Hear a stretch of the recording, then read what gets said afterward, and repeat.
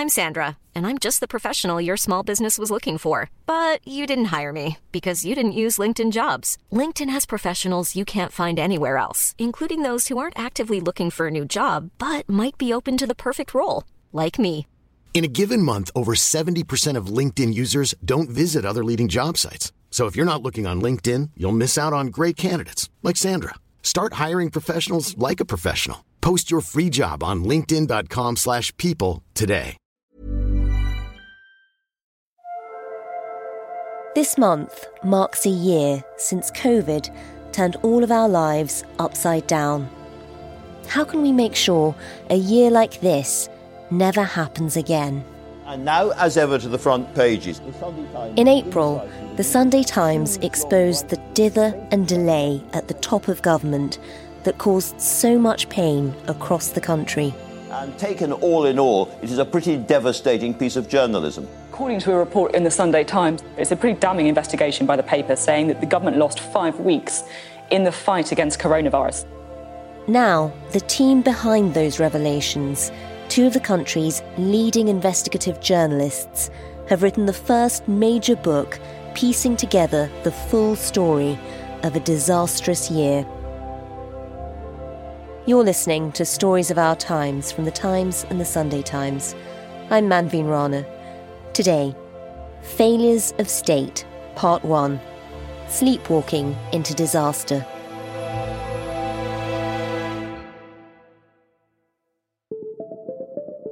I'm Jonathan Calvert. I'm the Insight Editor of The Sunday Times.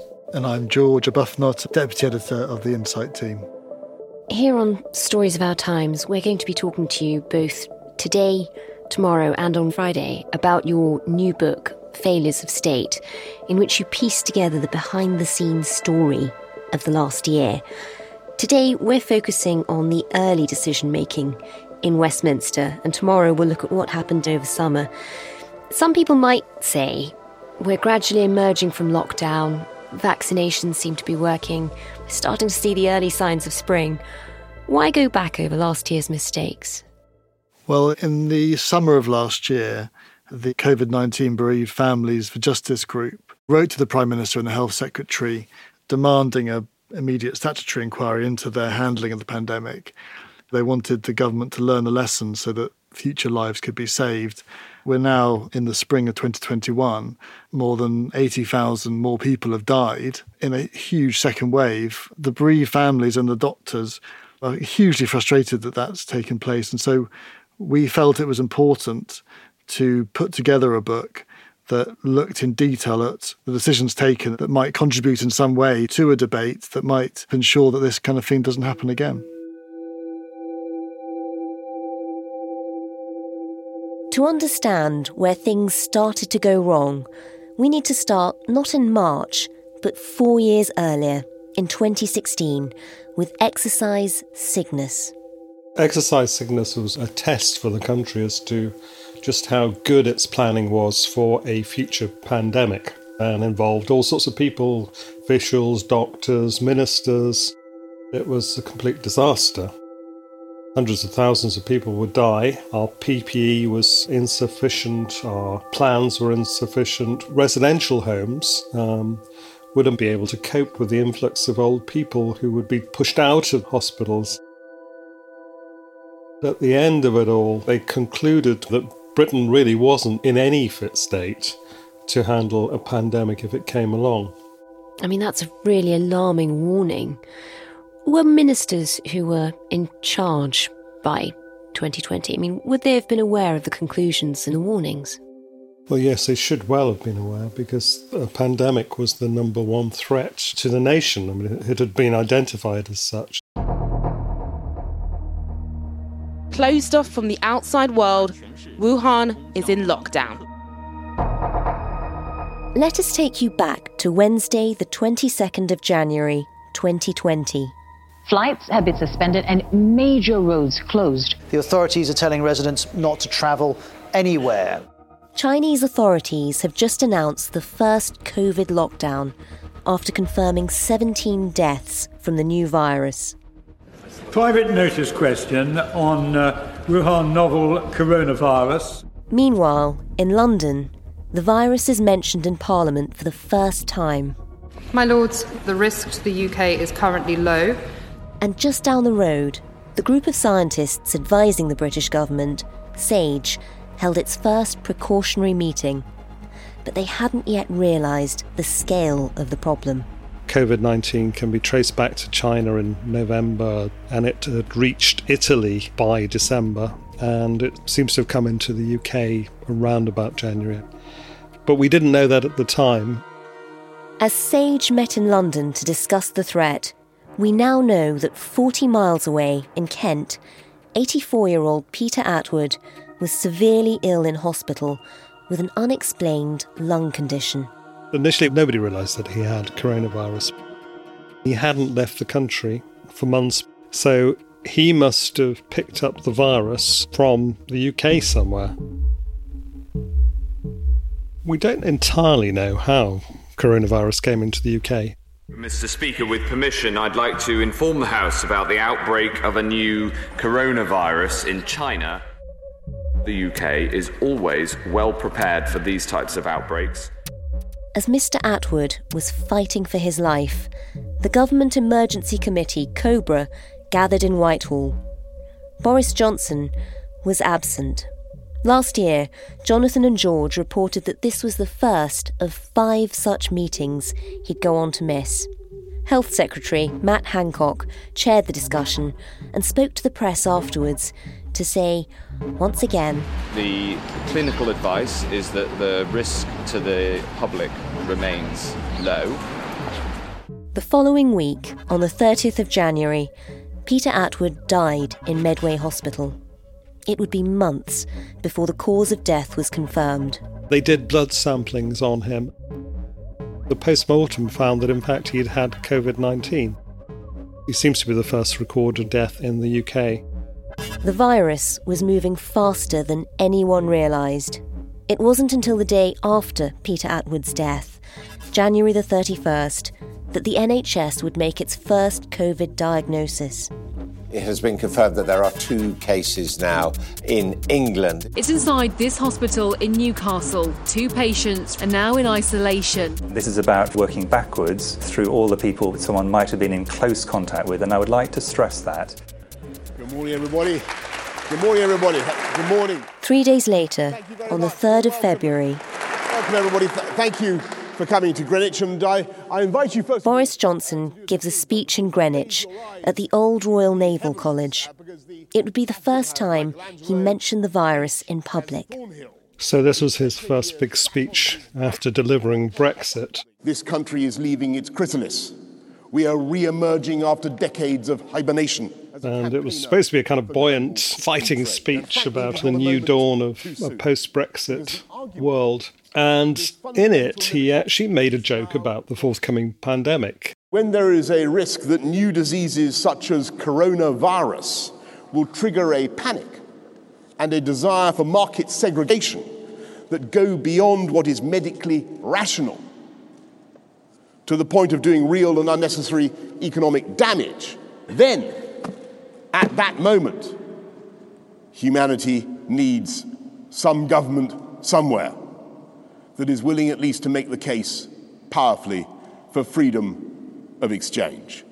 Some country ready to take off its Clark Kent spectacles and leap into the phone booth and emerge with its cloak flowing as the supercharged champion.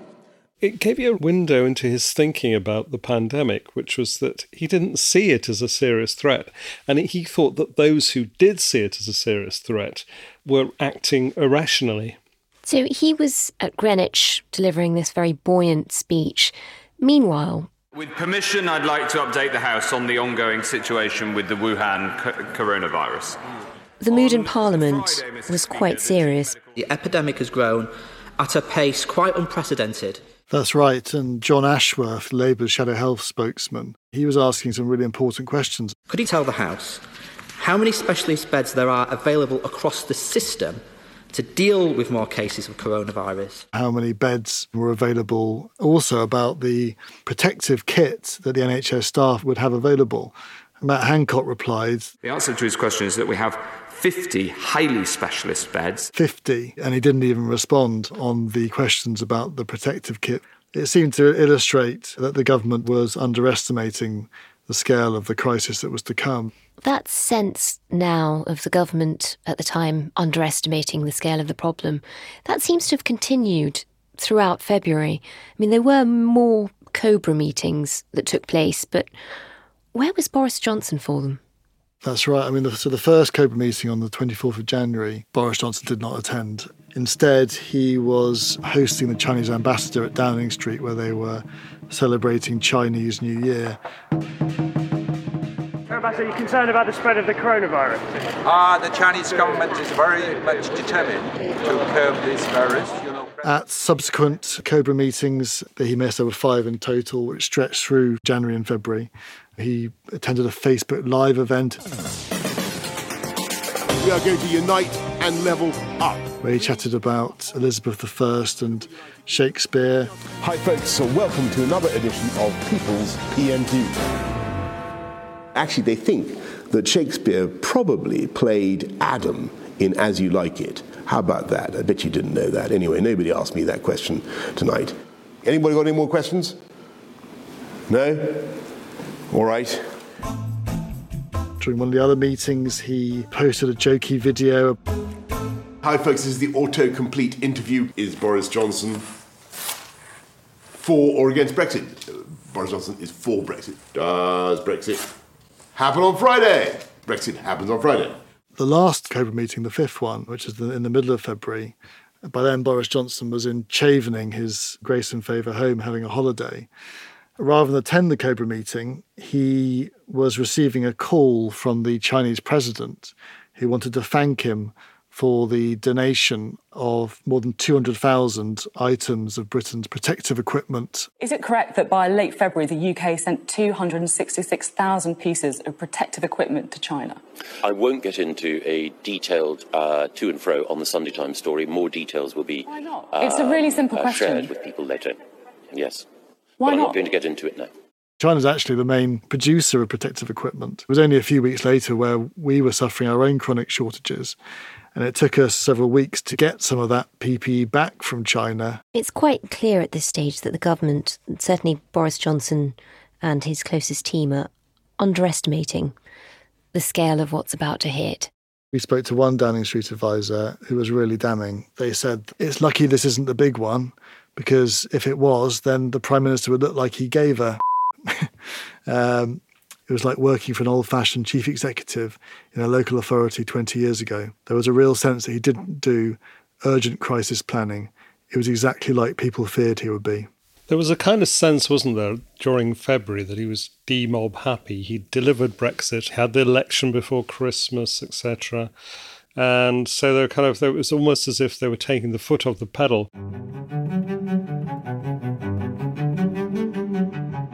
I mean, during that period when he was on holiday, meanwhile, Storm Dennis had hit. Storm Dennis arrives this weekend across the UK. Widespread flooding problems. There's a danger to life.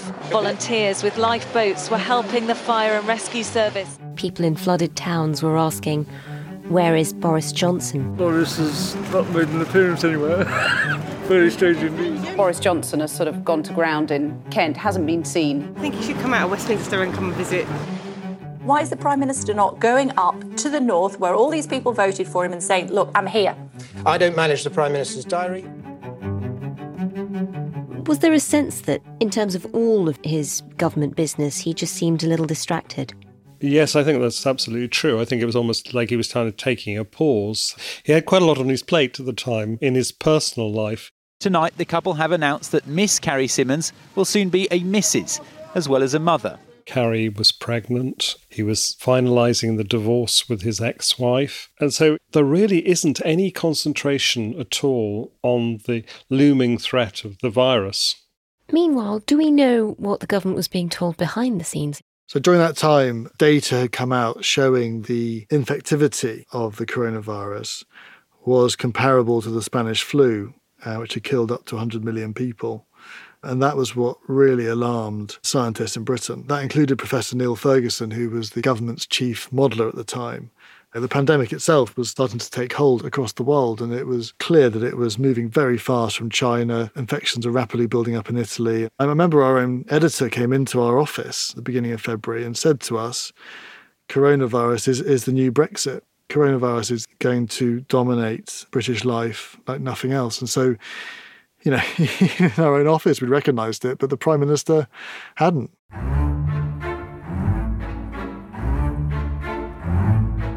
Now, on the 25th of February, the Prime Minister re-emerges at a club off Battersea Park for the Conservatives' annual Black and White Ball.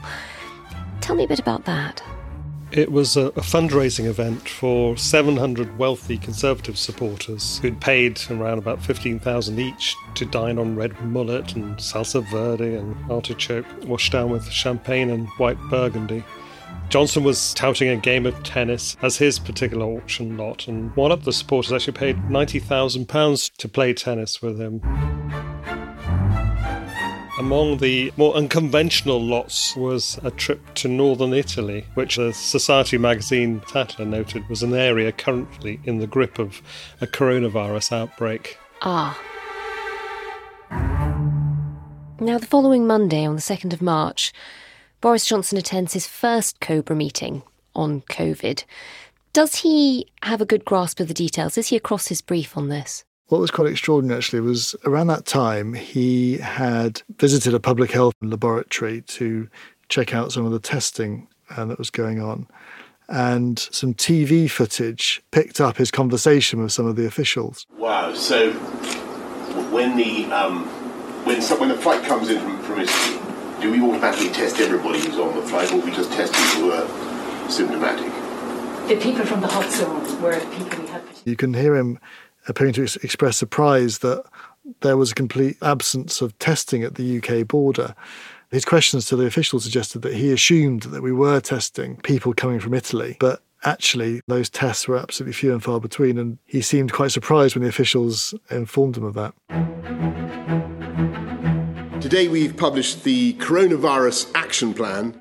On the 3rd of March, the day after that COBRA meeting, an action plan is unveiled. What was the plan at that point?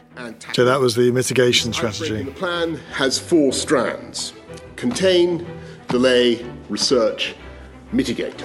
But actually there was very little immediate activity as a result of these new measures. We must not forget what we can all do to fight this virus, which is to wash our hands. You knew I was going to say this, but wash our hands with soap.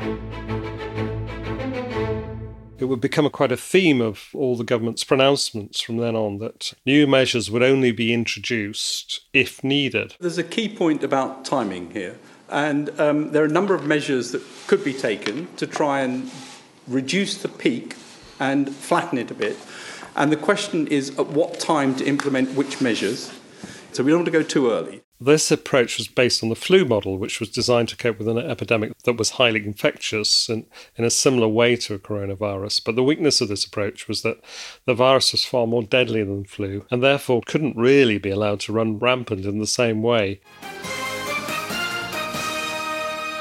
With the known number of UK cases now standing at 90, should we be doing more? And surely we have a right to know if there's an outbreak in our area. Now, on the 5th, Boris gives an exclusive interview to This Morning. Today, it's been very busy at the moment. He shakes hands as he joins the set. As far as possible, it should be business as usual. He mentions herd immunity and talks about taking it on the chin. One of the theories is that, perhaps you could sort of take it on the chin, take it all in one go and allow the disease, as it were, to move through the population without really taking as many draconian measures. I think we need to strike a balance. Who was pushing that idea? It seemed to have come from the government's pandemic planning, which was based on influenza. They failed to recognise that the two diseases were very different. But I think it also seems to have played into Boris's libertarian instincts. He liked that. So I think it was clear that during that period, that was absolutely the government's intention. And there's going to be a point where you want to cocoon those at-risk groups so that they basically don't catch the disease. By the second week of March, David Halpern, the chief executive of the government's nudge unit. And by the time they, come out of their cocooning, herd immunity has been achieved in the rest of the population. And then Patrick Vallance himself then started talking about herd immunity. The vast majority of people get a mild illness to build up some degree of herd immunity as well. Those are the key things we need to do. But as soon as that was declared publicly, there was a huge backlash. In terms of building up a herd immunity within the UK, what sort of percentage of people need to have contracted the virus? Probably about 60% or so. 60%? Even with that, even looking at the sort of the best case scenario, half of 1% to 1% fatality, that's an awful lot of people dying in this country. People could see what was happening around the rest of the world with hospitals filling up, and they were absolutely appalled that the government was deliberately not protecting the public. They could see how dangerous that was. Now, before that happened, there was already a blistering takedown of this strategy in a document from the government's modelling committee. Tell me about that. The document was passed to SAGE by a man called Professor Stephen Riley, and he's an expert in the dynamics of infectious diseases. Riley's paper makes clear, he says it, the government is following a mitigation strategy aimed at achieving herd immunity. So that's one of the government's own advisors saying that. But he had a serious critique of this policy because he was arguing that, in fact, herd immunity would never work, and there was no real way of avoiding a lockdown, because what would happen is if you allowed the virus to spread freely in the population, so many people would go to hospital that the hospitals would become overrun and nobody would be able to get into hospital any longer. Huge numbers of people would die, and fear would grip the whole population so that actually the population would voluntarily stay at home themselves and impose, in effect, a lockdown because there would be no treatment if they got the virus. And so it would be a disaster not only for the number of people that would die from it, but also for the economy, because you would have a lockdown anyway, which would last for longer because you had more infections. So the whole policy of mitigation and herd immunity that the government was pursuing in March was seriously flawed. So they'd received the warning for the Stephen Riley paper, but for 2 weeks, nothing seemed to happen. People used to say that the UK was better prepared than anyone for a pandemic. Other countries copied our pandemic plans. The government's own published pandemic strategy back in 2011 even says the UK government does not plan to close borders, stop mass gatherings or impose controls on public transport during any pandemic.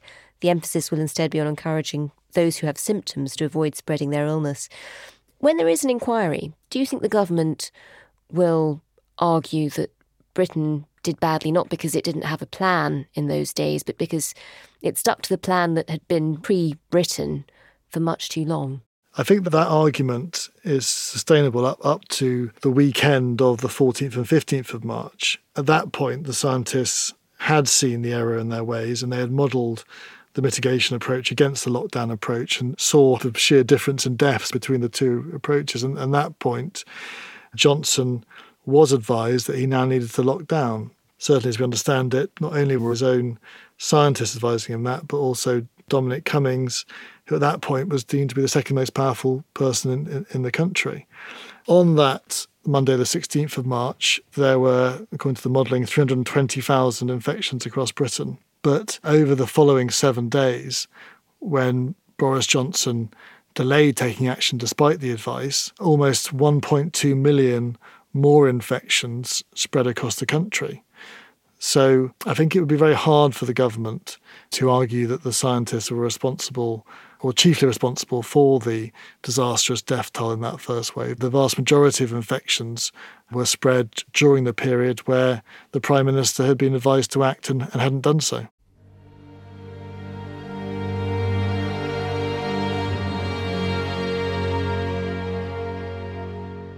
In just a moment, George and Jonathan take us inside the meetings that finally persuaded Boris Johnson to lock Britain down.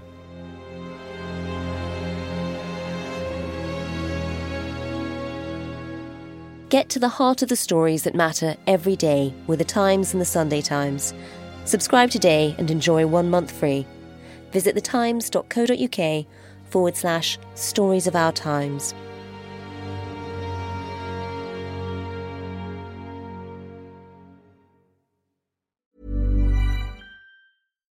Ready to pop the question? The jewelers at BlueNile.com have got sparkle down to a science with beautiful lab-grown diamonds worthy of your most brilliant moments. Their lab-grown diamonds are independently graded and guaranteed identical to natural diamonds, and they're ready to ship to your door. Go to BlueNile.com and use promo code LISTEN to get $50 off your purchase of $500 or more. That's code LISTEN at BlueNile.com for $50 off. BlueNile.com, code LISTEN.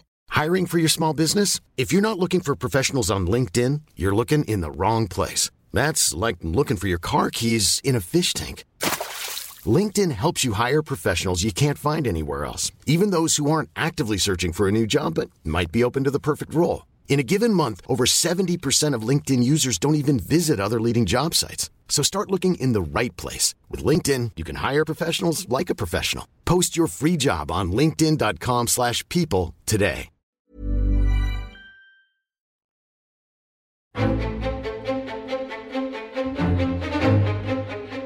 On the 12th of March, 11 days before the country finally entered lockdown, Britain's strategy was baffling the rest of Europe. An important part of the science on this is actually the behavioural science. People start off with the best of intentions, but enthusiasm at a certain point starts to flag. Just to be really clear about that, the delay is to maximise the effect. Other countries, including those with fewer infections, were reaching very different conclusions. France is just hours away from a nationwide lockdown. Locking down the entire country. Spain and Germany now locking down their countries. We have to deploy these at the right time to maximise their effect. Chris Whitty was saying there was a risk that if we went into lockdown too early, people would get fatigued and they'd stop following the rules. What was the rationale for that? Where was that thinking coming from? Because, I mean, we've spoken to some of the behavioural scientists who were advising SAGE, and none of them seemed to think that was what they'd expect. No, it was very hard to understand. I mean, I remember when we were first working on this, we went through all those press conferences and listened to them saying again and again and again that they would act, but there was a time for it, and the time wasn't now. I mean, we were kind of puzzled by this whole thing. Why would we wait? Why would we allow infections to get to their highest number, to the point where the hospitals are spilling over with cases, before we took any action? And in fact, the behavioural scientists we spoke to on the SBI Behavioural Committee, which advises the government on this, says they were never asked to advise on fatigue, and it certainly wouldn't have been their advice. I mean, what part of the blame should be given to the medical and scientific advisors, to Sir Patrick Vallance and Chris Whitty in all of this? I think you would agree, wouldn't you, George, that at the beginning, the scientists probably got it wrong, didn't they? Yeah, I think that's right. The chief scientists, I mean, you've got to distinguish between the two, don't you?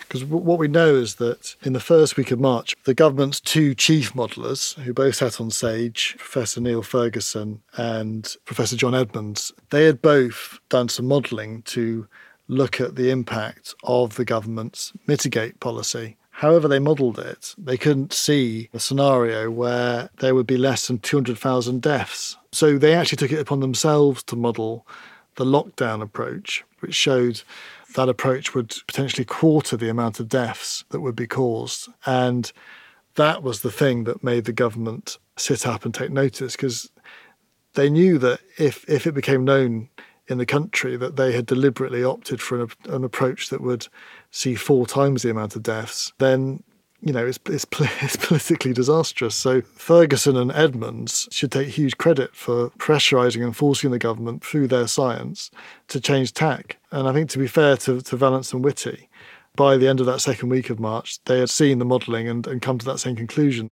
Why did that warning that the government's mitigation strategy just wasn't going to work, why didn't that raise alarm bells sooner? We understand that by the Saturday the 14th of March, Johnson and his inner team had decided that they were going to have to lock down.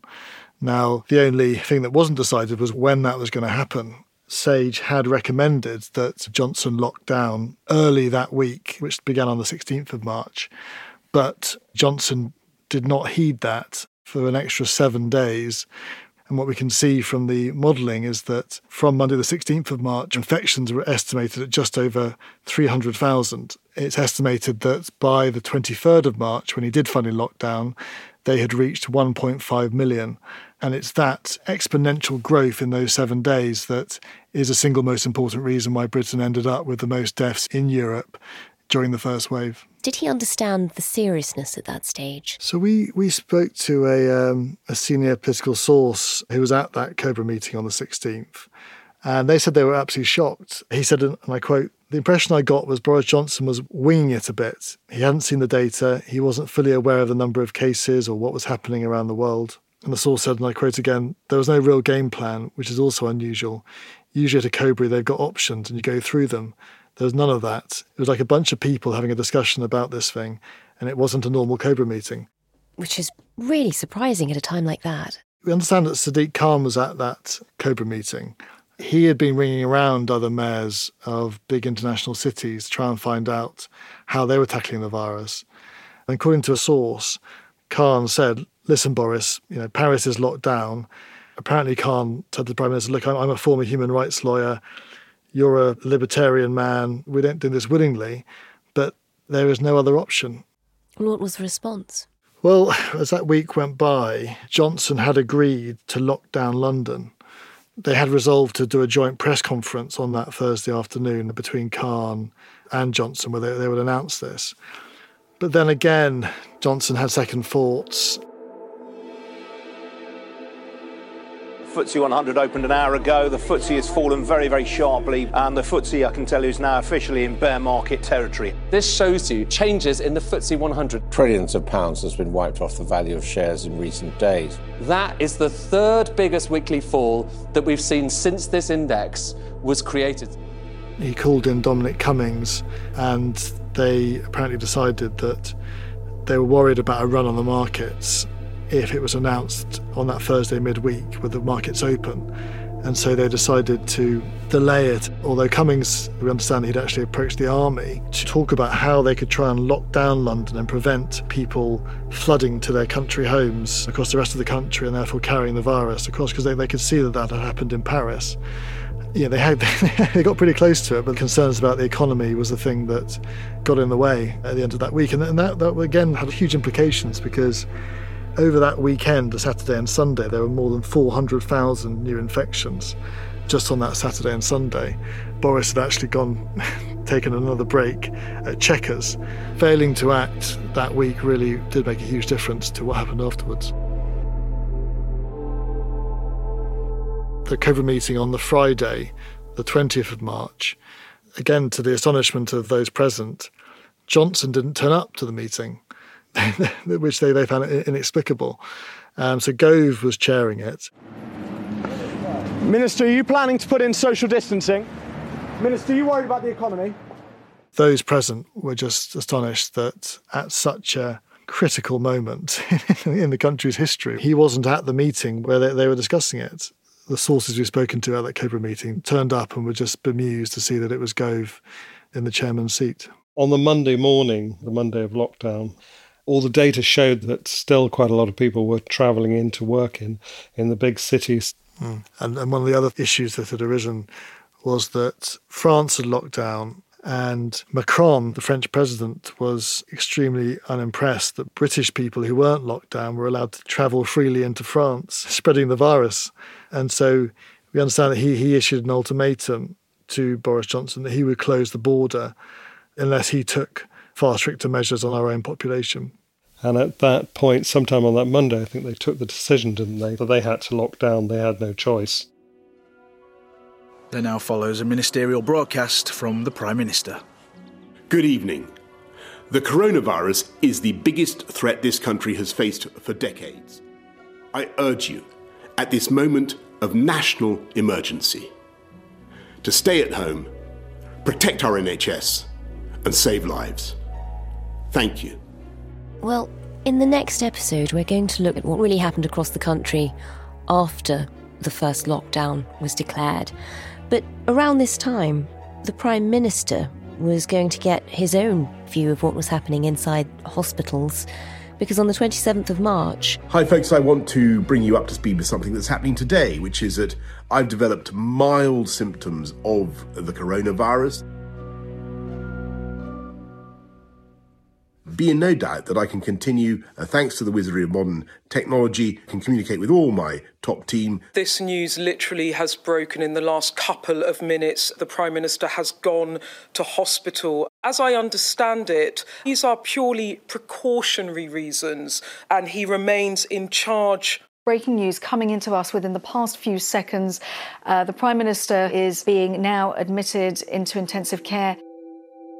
Tell me about that. Tell me about that period. It was on the Sunday evening, April the 5th. Actually, the Queen was doing a broadcast to rally the nation. We will be with our friends again. We will be with our families again.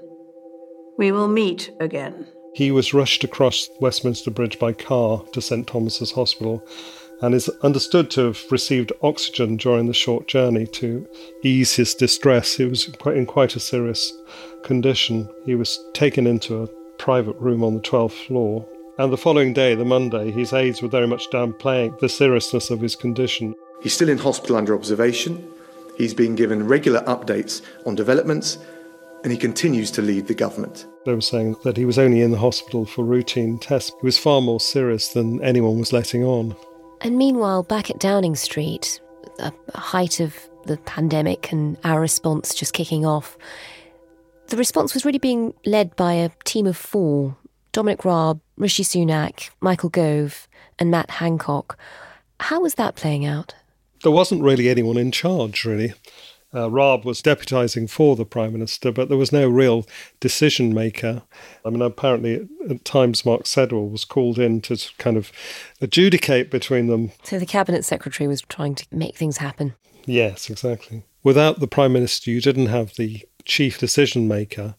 And so you had this really important time. We'd just gone into lockdown. There were big issues that needed to be solved, and yet the man who should have been at the helm was desperately ill in hospital.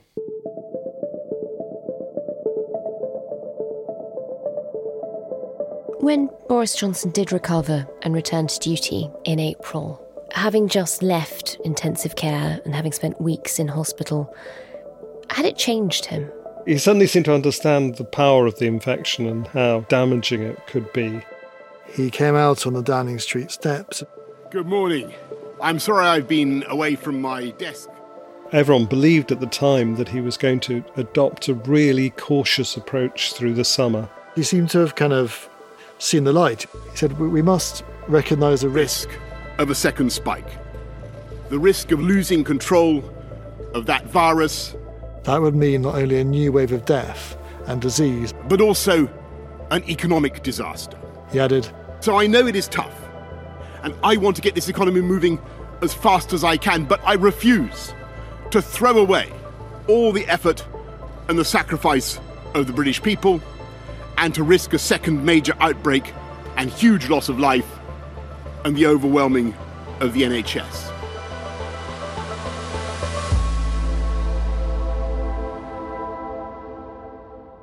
But as the months would go on, he wouldn't necessarily keep to that. In fact, he didn't keep to it. Join us tomorrow for part 2. What led to the disaster that unfolded this winter? Boris was being lobbied. And then Rishi Sunak intervened. And we must learn to live with it and live without fear. A warning from all 4 chief medical officers that the health services are at risk of being overwhelmed. Alas, the death figures are rising.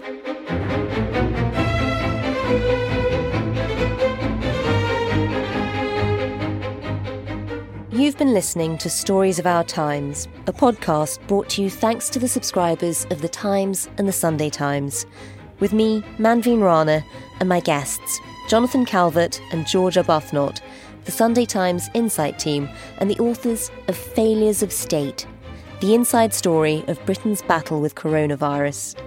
Today's episode was produced and sound designed by James Shield and mixed by Falcon Kisseltook. The executive producer is Poppy Damon. We'll be back tomorrow with part 2. See you then.